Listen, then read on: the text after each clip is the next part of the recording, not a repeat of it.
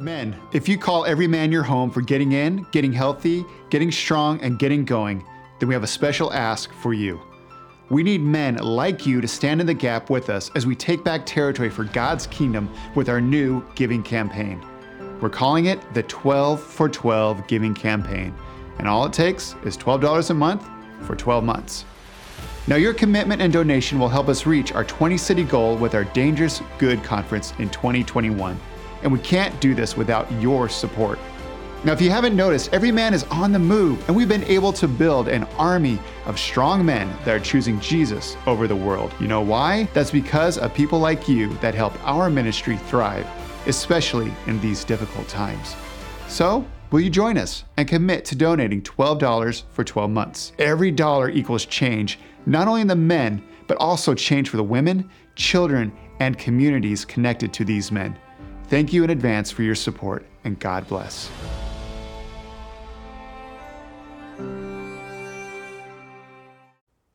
Welcome to the Men's Global Livestream. If you have a Bible, you're going to want to hold a spot in Philippians chapter 3.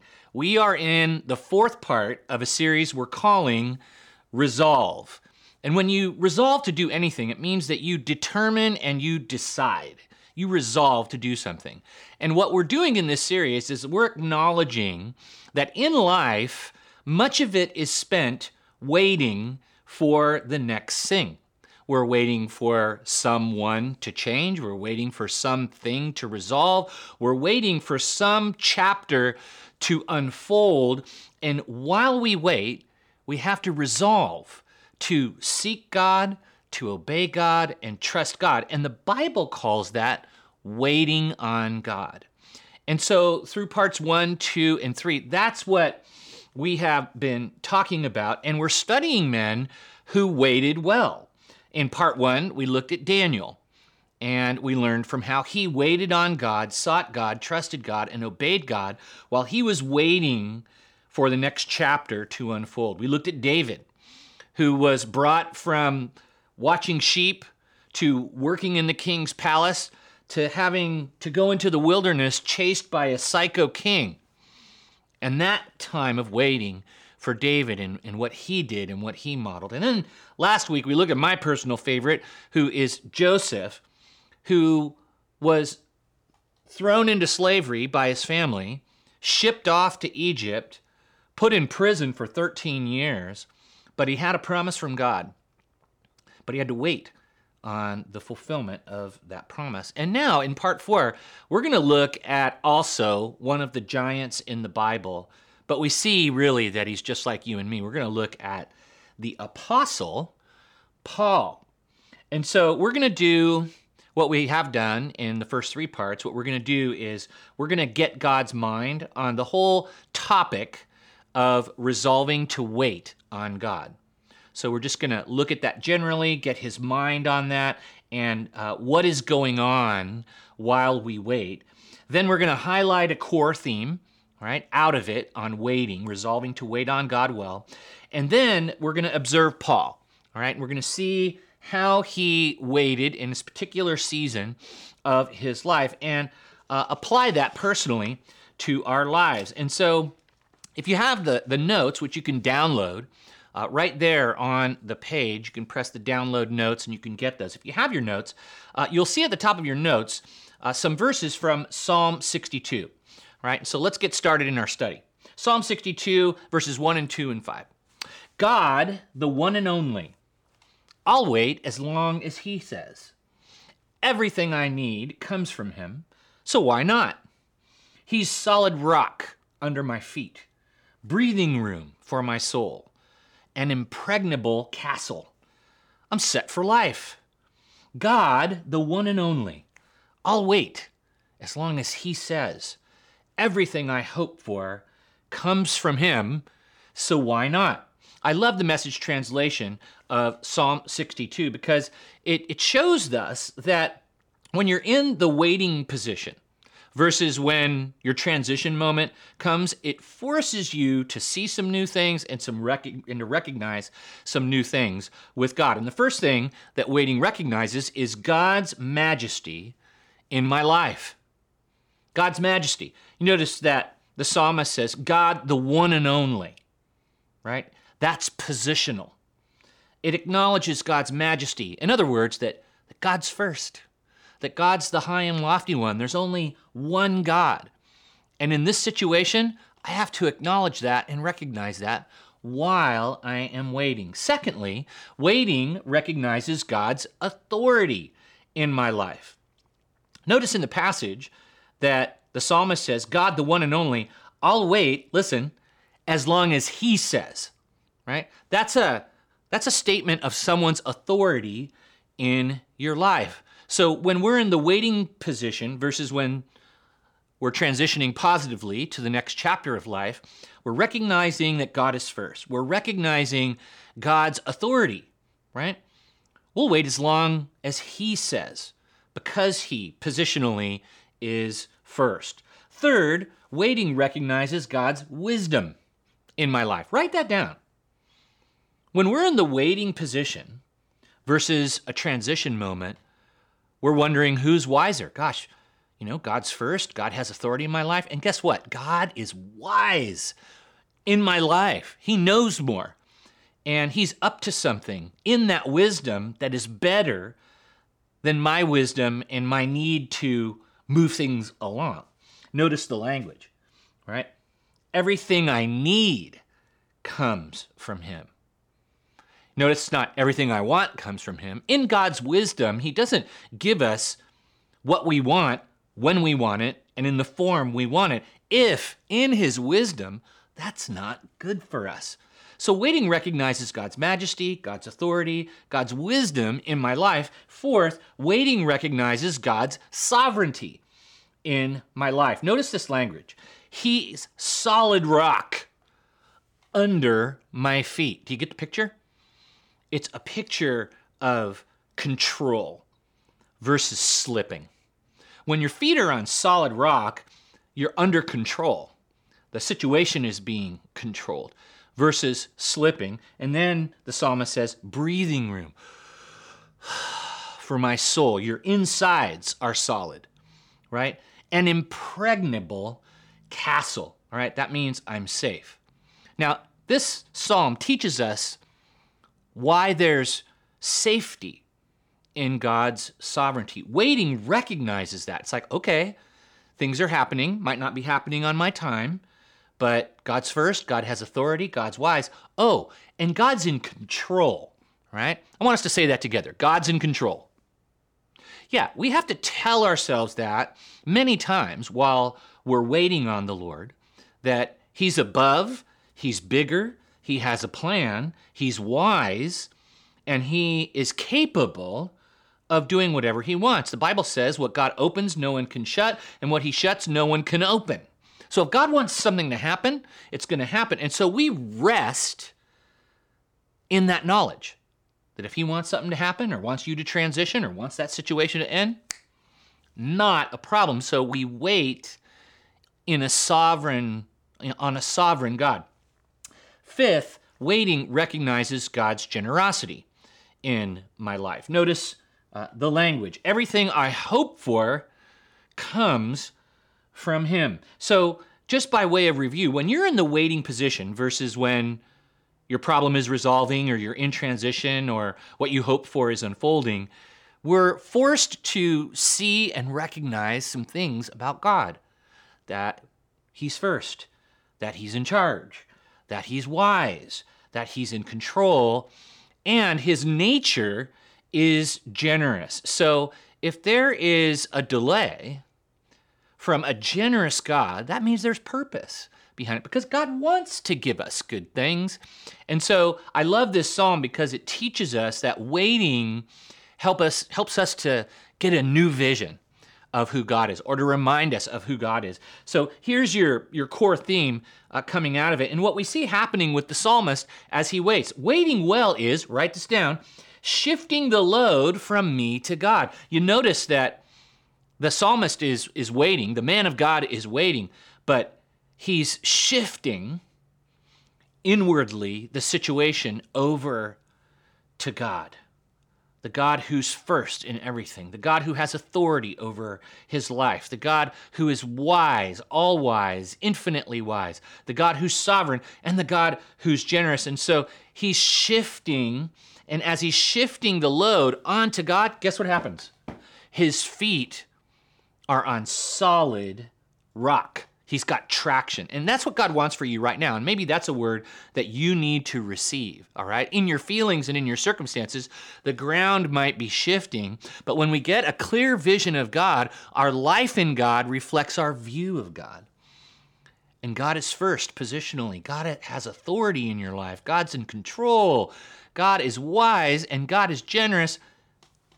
God's saying, I'm with you. That's who I am, and I am with you. So that's what the Lord's saying. We've got to shift the load.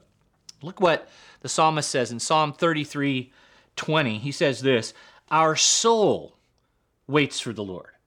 He is our help and our shield. See that shift where on a man's insides, there's a lot of emotions, there's a lot of thoughts, there's a lot of affections, there's a lot of longings and desires. And as we're waiting for life to unfold, waiting for the next thing to happen, resolve, waiting to be delivered out of a situation, or waiting for someone to change maybe, right? Our body has to show up to life. Our soul is waiting on God. Our body has to continue to get up and go to work. Our body has to get up and continue to trust the Lord and seek the Lord and obey the Lord. We got to serve people. We have to show up to our lives. But our soul, it's waiting on God. And we know, because of all the things that we recognize about God that we just talked about, that he's our help and he's our shield. All right. So there's some of God's mind on what he's up to right now while we're waiting. So let's flip the page and let's look at the man of God, Paul.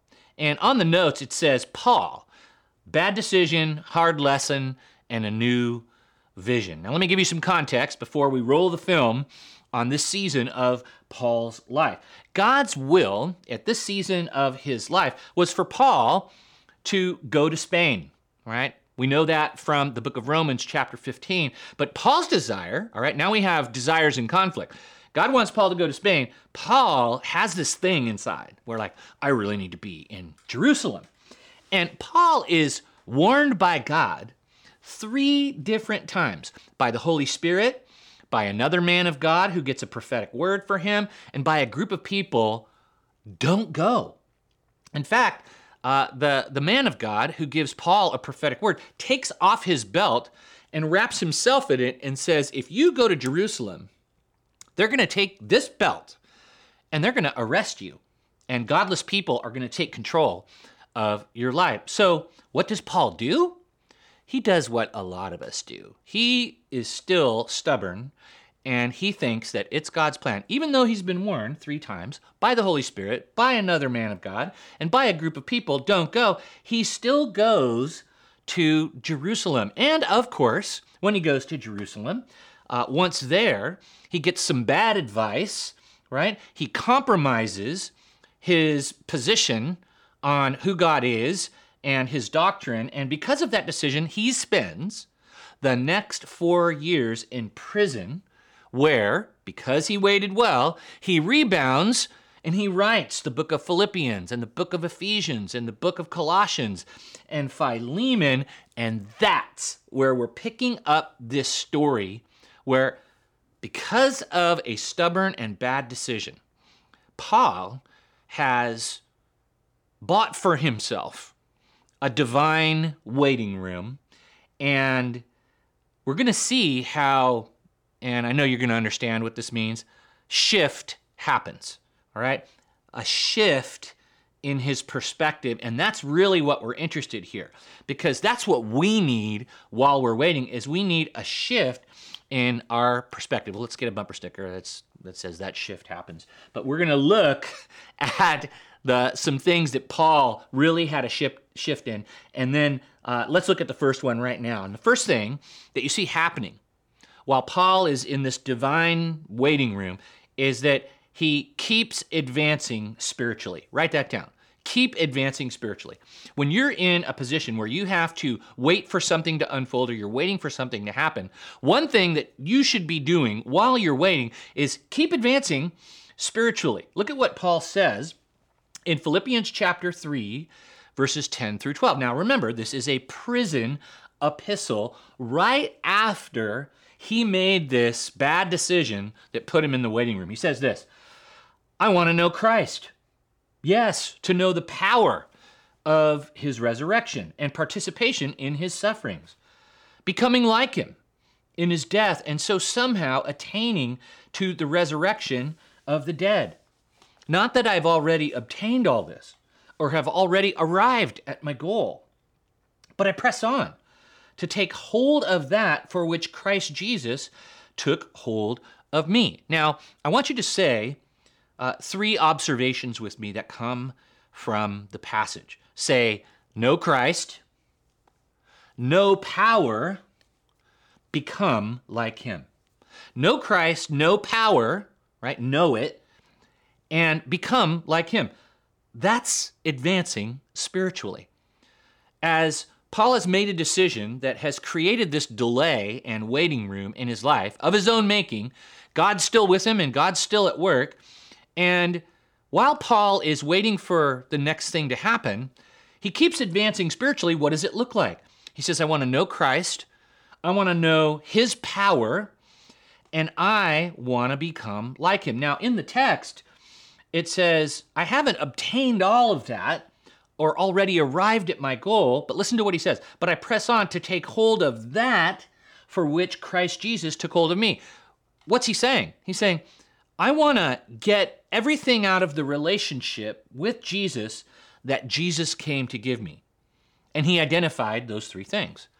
To know Jesus, to know his power, the power of the resurrection, that power, and to become like him. So what do we do when we're waiting? Well, we got to resolve, men, to keep knowing Christ and to know his power and to become like him. Now, the Bible talks a lot about this, how our job, no matter where we are, no matter what our circumstances are, we're in this posture of learning and adding to our faith, where our faith might start off here, but we're always adding something, adding different things that advance us spiritually. And talks about this in 2 Peter 1, verses 5 through 8. Listen to the language, all right? Listen to the energy language in particular.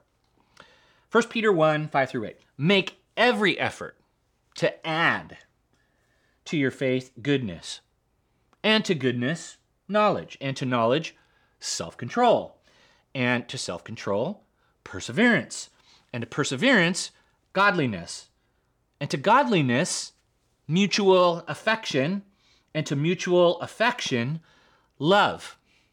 For if you possess these qualities in increasing measure, they will keep you from being ineffective and unproductive in your knowledge of the Lord Jesus Christ. So do you see the dynamic that's happening?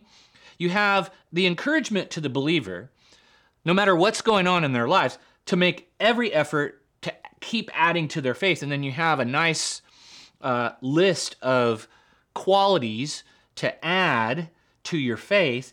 And the goal is being effective and being productive versus what? Being ineffective and unproductive in your knowledge of the Lord Jesus Christ. So wherever you are, whatever situation you're waiting for, whatever event that you're waiting for to unfold, put that all out there. You should be advancing spiritually no matter what's going on in your life. So that's the first thing that we see from Paul. He made a bad decision. That bad decision put him into God's waiting room. While he's in God's waiting room, he's going to keep advancing spiritually. Secondly, keep focusing on God's future. Now, why is it important to keep focusing on God's future? Because when you make a bad decision and you experience the consequence of a bad decision, and now your life is sort of put on hold because of a decision that you made, you could obsess over that mistake or failure. And you could think about that more than you could think about the reality that God is with you, God is at work, and God still has a future for you. And I know that I'm speaking to some of you right now. You've made choices that have put you into some consequences that you're now waiting on those consequences to sort of run their course and for a new chapter to begin. All right? And you could think a lot about the mistake you made that put you there versus focusing on God's presence and God's purpose and God's future that he has for you, not in the absence of where you are, but in the middle of what you are. And that's what Paul does. Listen to what he says. We're just going to go right to the next verses. All right, we're going to go from verses 10 through 12 to Philippians 3, 13 and 14. Listen to what he says. Brothers and sisters, I do not consider myself yet to have taken hold of it, but one thing I do, listen in, forgetting what is behind and straining toward what is ahead, I press on toward the goal to win the prize for which God has called me heavenward in Christ Jesus. What is Paul saying? He's saying that I am not defined by this mistake. You know what happens a lot, especially with men, because we take a lot of pride in our image and our reputation, and we try not to make mistakes. No man wants to make them, but we make them, all right? But then what we do a lot of times is we let that mistake kind of define us, and it keeps us from risking what God has for us right where we are. So if you're listening to me and you've made a mistake, that mistake has created a consequence in your life, don't obsess over the mistake. Start focusing on God's future, just like Paul is. You know, God is not actively working in your past, but the Bible says that he is actively working in your present, right where you are, no matter where you are, and toward your future. And that's what Paul is getting at. He's defined not by his past, but by his next choice. So let me ask you directly, what is your next choice in this waiting period while you're waiting for something or someone, right, to unfold or change? What's your next choice? Are you going to focus on God's presence and purpose in your present and the future that he's guiding you toward? Or are you going to think about what you didn't do or did in the past, all right? The Bible says this. You got to let that go, and you got to look up and look ahead. All right? Listen to what it says in Isaiah chapter 43, verses 18 and 19. And this is the voice of the Lord. And let this speak to you. God says, forget the former things. Do not dwell on the past. See, I am doing a new thing. Now it springs up. Do you not perceive it? I am making a way in the wilderness and streams in the wasteland. And if you walk that passage back, where is God at work? In the wilderness and in the wasteland. Some of you feel right now like you're in the wilderness or you're like in this wasteland of your own making. Or maybe it just happened to you and it feels like a wilderness and a wasteland. And God wants you to perceive what he's up to. He wants you to sense what he's up to, that in the midst of that wilderness and that wasteland, he's going to do a new thing. Paul rebounded in prison and wrote 4 prison epistles that have changed billions of people. Paul perceived that. He sensed that. But he had to let go of the past and not dwell on it. Notice that he didn't say, forget. God, you notice that God didn't say, you got to forget about it completely. He just said, don't dwell on it, right? Don't dwell on the past. Because if we do that, we can't focus on God's presence and purpose in the present and lead us to this new future that he has. So I want you to know, man of God, that God is present with you. Doesn't matter whether you're on top of the game and riding the wave of success or you're in the pit. God is with you. And in both places, he's doing a new thing. God is not static. God is active. He is the creator. And he is advancing his purposes on earth in your life. Become aware of that right now. Just say, God, all right, I get it. I'm aware and I want it. That's all you have to say. Take a step of faith. All right, so keep advancing spiritually, no matter what's going on in your life. Keep focusing on God's future while you wait. All right. And then third, you got to resolve to keep pursuing maturity. All right. Do you ever notice that when you're forced to wait, you'll either regress in your maturity, get antsy, get impatient, get immature, like Paul, run ahead, be stubborn, or you can progress in your spiritual maturity and inner maturity, and you can persevere, and you can seek God, and you can trust God, and you can obey God, and keep doing the right thing under that pressure of a lack of a solution just now, right? And Paul, one of the shifts that happens when he makes that bad decision, finds himself in prison, he's like, you know what? I'm here, but I got to keep pursuing maturity. We're just going to go right to the next set of verses. We're going to now move to Philippians 3, 15 and 16, as he's saying, hey, I'm advancing spiritually. I'm focusing on God's future. I'm going to keep pursuing maturity. Listen to what he says. All of us, then, who are mature, should take such a view of things, and if on some point you think differently, that too God will make clear to you. Listen to what he says. Only let us live up to what we have already attained, right? So Paul is saying, okay, Philippians, I'm in a prison. I'm separated from you. I would really love to see you. I can't. We're both waiting for a moment, maybe when we can see each other. But you got to keep advancing spiritually. You got to keep focusing on God's future, and you got to keep growing more mature in the Lord. And when he says, only let us live up to what we've already obtained, what's he saying? Now you know. I've told you, what the process is that I'm in, and the process that I'm in is the process that you should be in. And now, ignorance isn't an excuse. Bummer. Now you know. And here's the point that Paul is making when he encourages them to keep pursuing maturity, all right? What we don't know can never be an excuse for not fulfilling what we do know. What we don't know can never be the excuse for not fulfilling what we do know. All right, look at what it says here in James chapter 1, verse 4 on this point.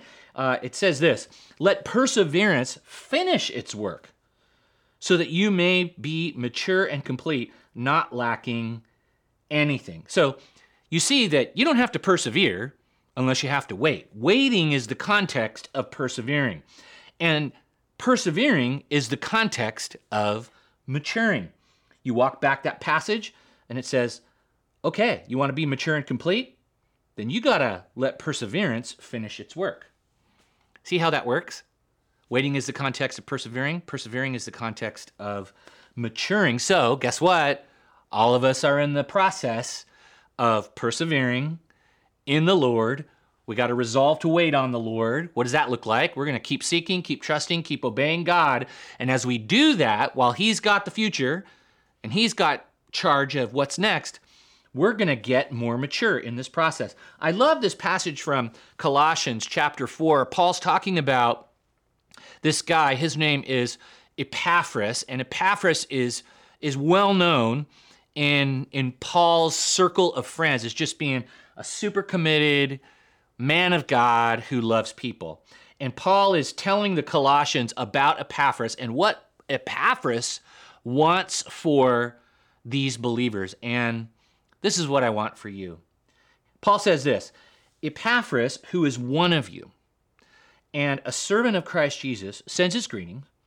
And here's how Paul describes Epaphras' heart for the believers in his life. He is always wrestling in prayer for you, that you may stand firm in all the will of God, mature and fully assured. You see, Epaphras knows that Christians are going to be put in God's waiting room. He knows they're going to have to persevere. So he's praying for them that they will stand firm in all the will of God, which means they won't compromise while they have to wait, mature and fully assured. Now, if I put myself in that passage, I am one of you, and I'm a servant of Christ Jesus. And you know what my desire is for you in this second? Is that you would stand firm in all the will of God. Not some of the will of God, not 90% of the will of God, but all the will of God. And God's probably prompting many of you in an area like, hey, I want you to stand not just in these areas where you're already standing, but I want you to stand in this area. There's a compartment of your life where you need to stand firm. And if you choose to stand firm in that area, there's going to be an advance of spiritual maturity in your life. See, God's calling you to stand in the middle of the wasteland, in the middle of the wilderness, and in the middle of your wait for the next chapter to unfold. All right? So, while you're waiting, keep advancing spiritually. While you're waiting, focus on God's future. Don't obsess about failure. Keep pursuing maturity. And then fourth, keep rallying around the right men. What I love about Paul's coaching up of believers is that he always points them to the fact that you cannot experience God's fullest purposes for your life in isolation or disconnected from the body of Christ. And listen to what he says as we just kind of roll the next tape. This is another shift in perspective, and he's trying to tell them what God's telling him while he's waiting. He says this to the Philippian believers. He says, join together in following my example, brothers and sisters, and just as you have us as a model, keep your eyes on those who live as we do. For, as I have often told you before, and now I tell you again, even with tears, many live as enemies of the cross. Their destiny is destruction. Their God is their stomach, and their glory is in their shame. Their mind is set on earthly things versus eternal things. So you see Paul going, hey, we got to get together. We need community. We need mentors. We need models. We need messengers. We need accountability as men of God so that we can have the mindset that is not earthly while we're here on earth or cultural or going with the flow of what's going out there. We need the mindset that is eternal. I love this passage. Keep your eyes on those. You can't keep your eyes on those who live out their identity as a man of God and put their energy into their identity as a man of God and who have an expression as a man of God. You can't keep your eyes on them unless you're connected with them. That's why we're doing this. That's why we're together, right? That's why we're saying, hey, follow this example of the Apostle Paul. Follow my example, all right, my brothers, all right? You have each other as a model. You have me as a model.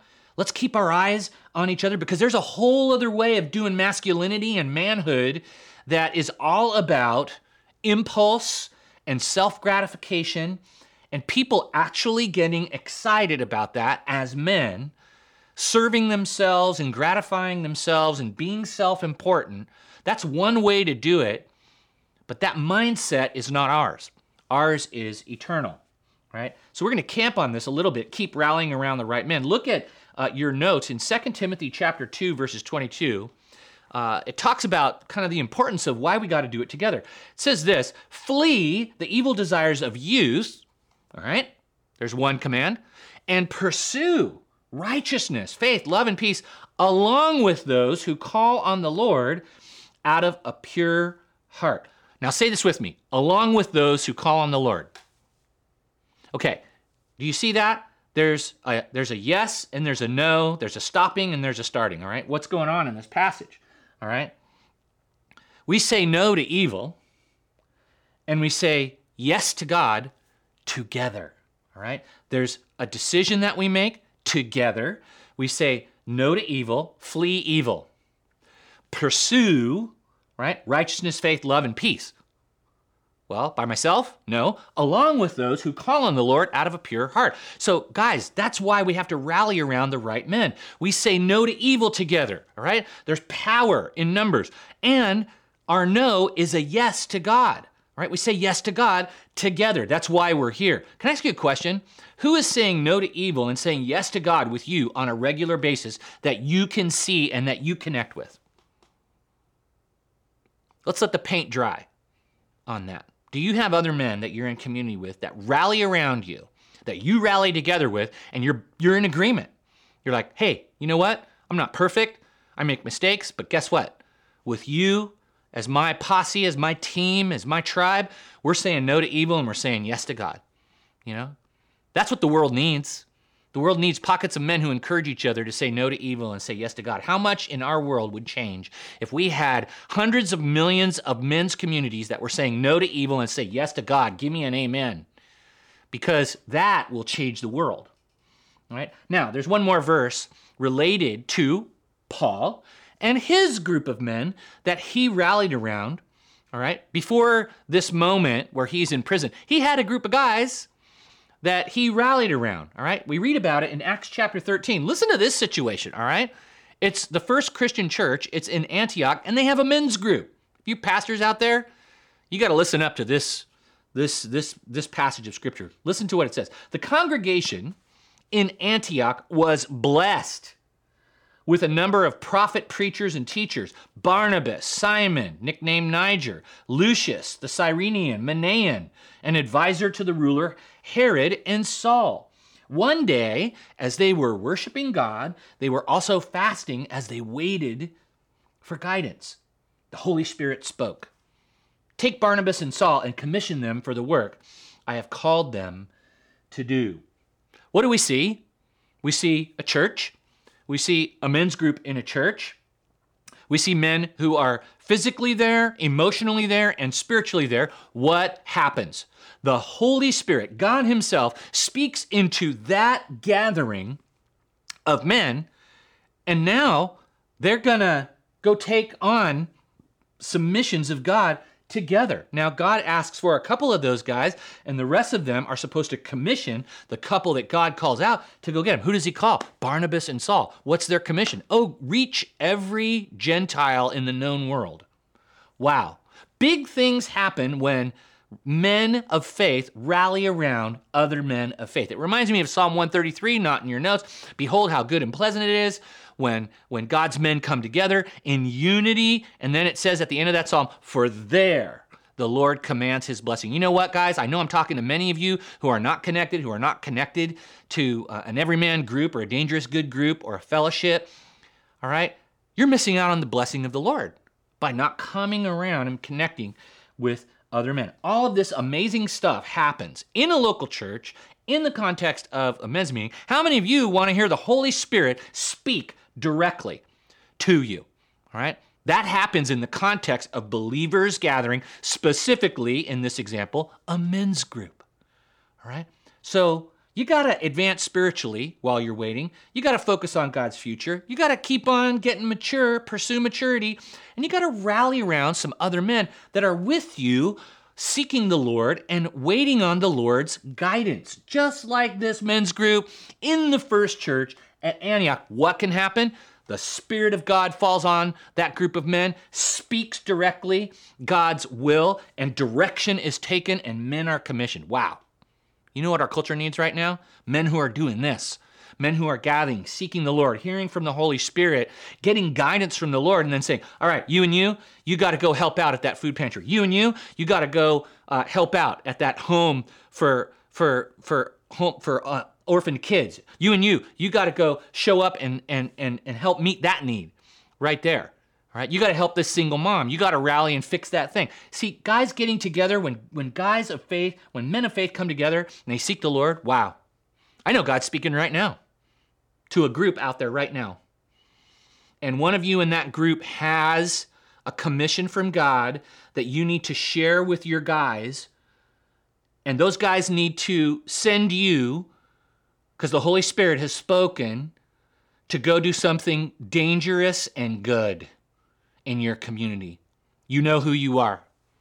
And you other men, when that man speaks up after we're done with this broadcast, you're going to commission him. You're going to tell him to go do it.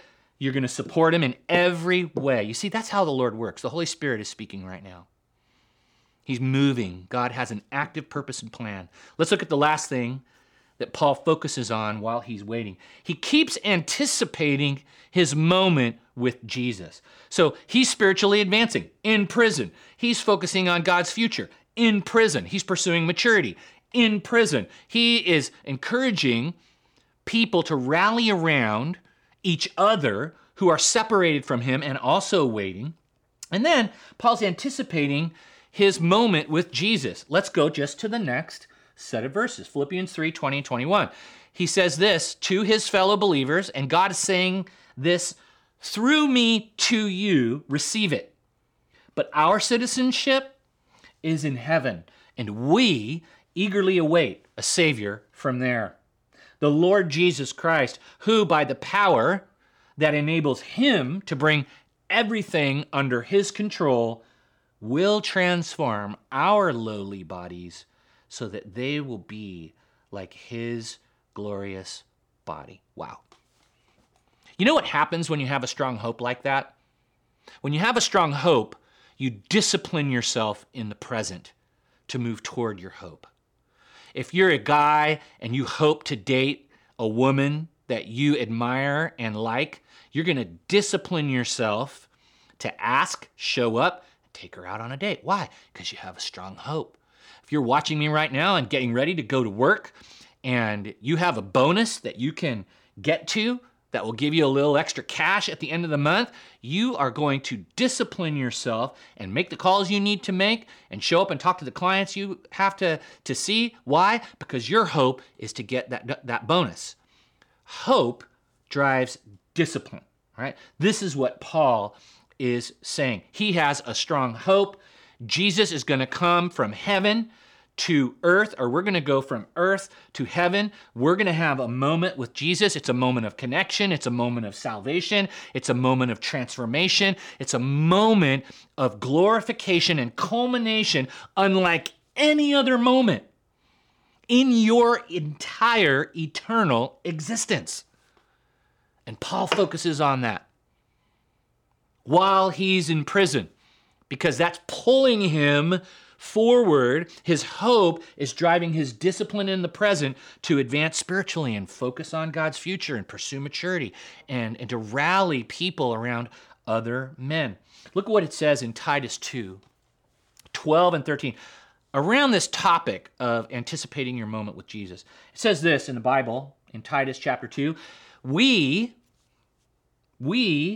should live in this evil world with wisdom, righteousness, and devotion to God, while we look forward with hope to that wonderful day when the glory of our great God and Savior, Jesus Christ, will be revealed. You see the connection between our living and our strongest hope?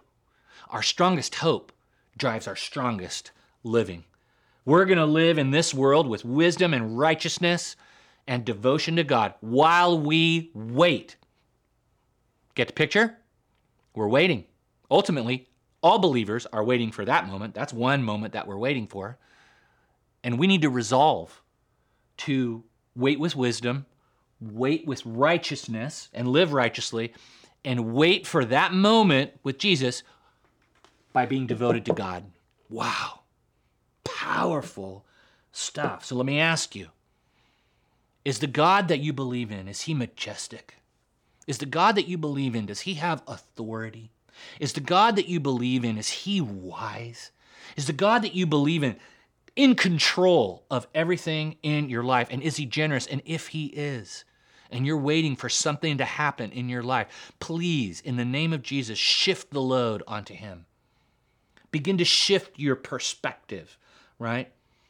Stop being prideful and self-sufficient and start being humble and God-dependent in the situation you're in today, in this second. And then just take the advice and modeling of a God's man who made a really bad decision that put him into God's waiting room, but in God's waiting room, he got a new vision. So there was a bad decision. There was a hard lesson. But now there was a new vision, and God is speaking, and he's giving you a new vision. And his vision for you is for you to know Christ, know power, and become like Jesus.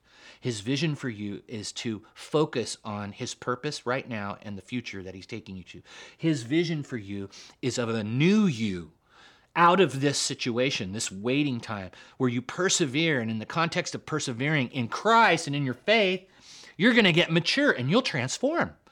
His vision for you is to get a new community of men around you. You got to be in community, guys. That's what this is all about. The world needs us to be in community.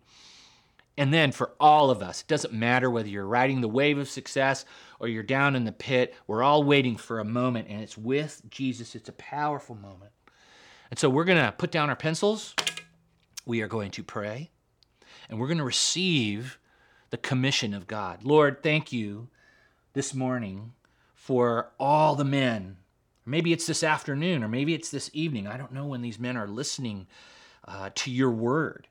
But God, we receive all of your word, Lord.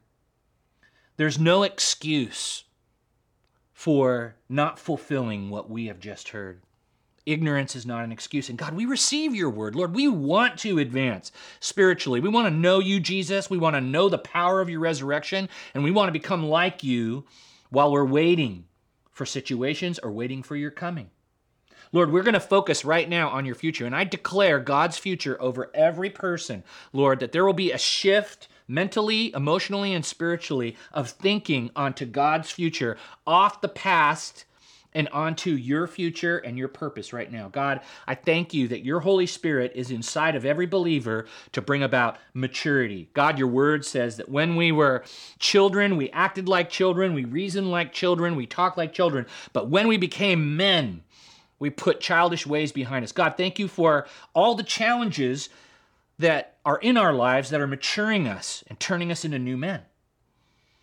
And Lord, thank you for community. Thank you that you've given us other men that identify with us, and together in community, we can say no to evil and say yes to God together.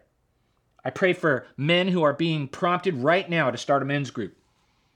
They know 4 or 5 friends. They need to get together and rally around some good men, and they need to tell him that together he needs people in his life so that he can say no to evil and say yes to God. And then, Lord, thank you for the personal moment, the powerful moment, and above all, the permanent moment of encounter with you when we step out of earth and into eternity. And Lord, we're looking forward to that. But until that moment comes, God, let the hope of that moment drive our discipline and energy and expression today and every day until we see you face to face. In Jesus' name, amen. Well, I hope that the Lord touched your heart right now. And if he did, and if he gave you some action steps to take as a result of the study, take them. And we'll see you next week. Men, if you call every man your home for getting in, getting healthy, getting strong, and getting going, then we have a special ask for you. We need men like you to stand in the gap with us as we take back territory for God's kingdom with our new giving campaign. We're calling it the 12 for 12 Giving Campaign, and all it takes is $12 a month for 12 months. Now, your commitment and donation will help us reach our 20-city goal with our Dangerous Good Conference in 2021, and we can't do this without your support.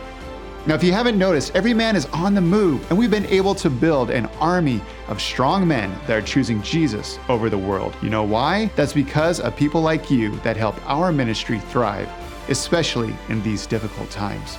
So, will you join us and commit to donating $12 for 12 months? Every dollar equals change, not only in the men, but also change for the women, children, and communities connected to these men. Thank you in advance for your support, and God bless.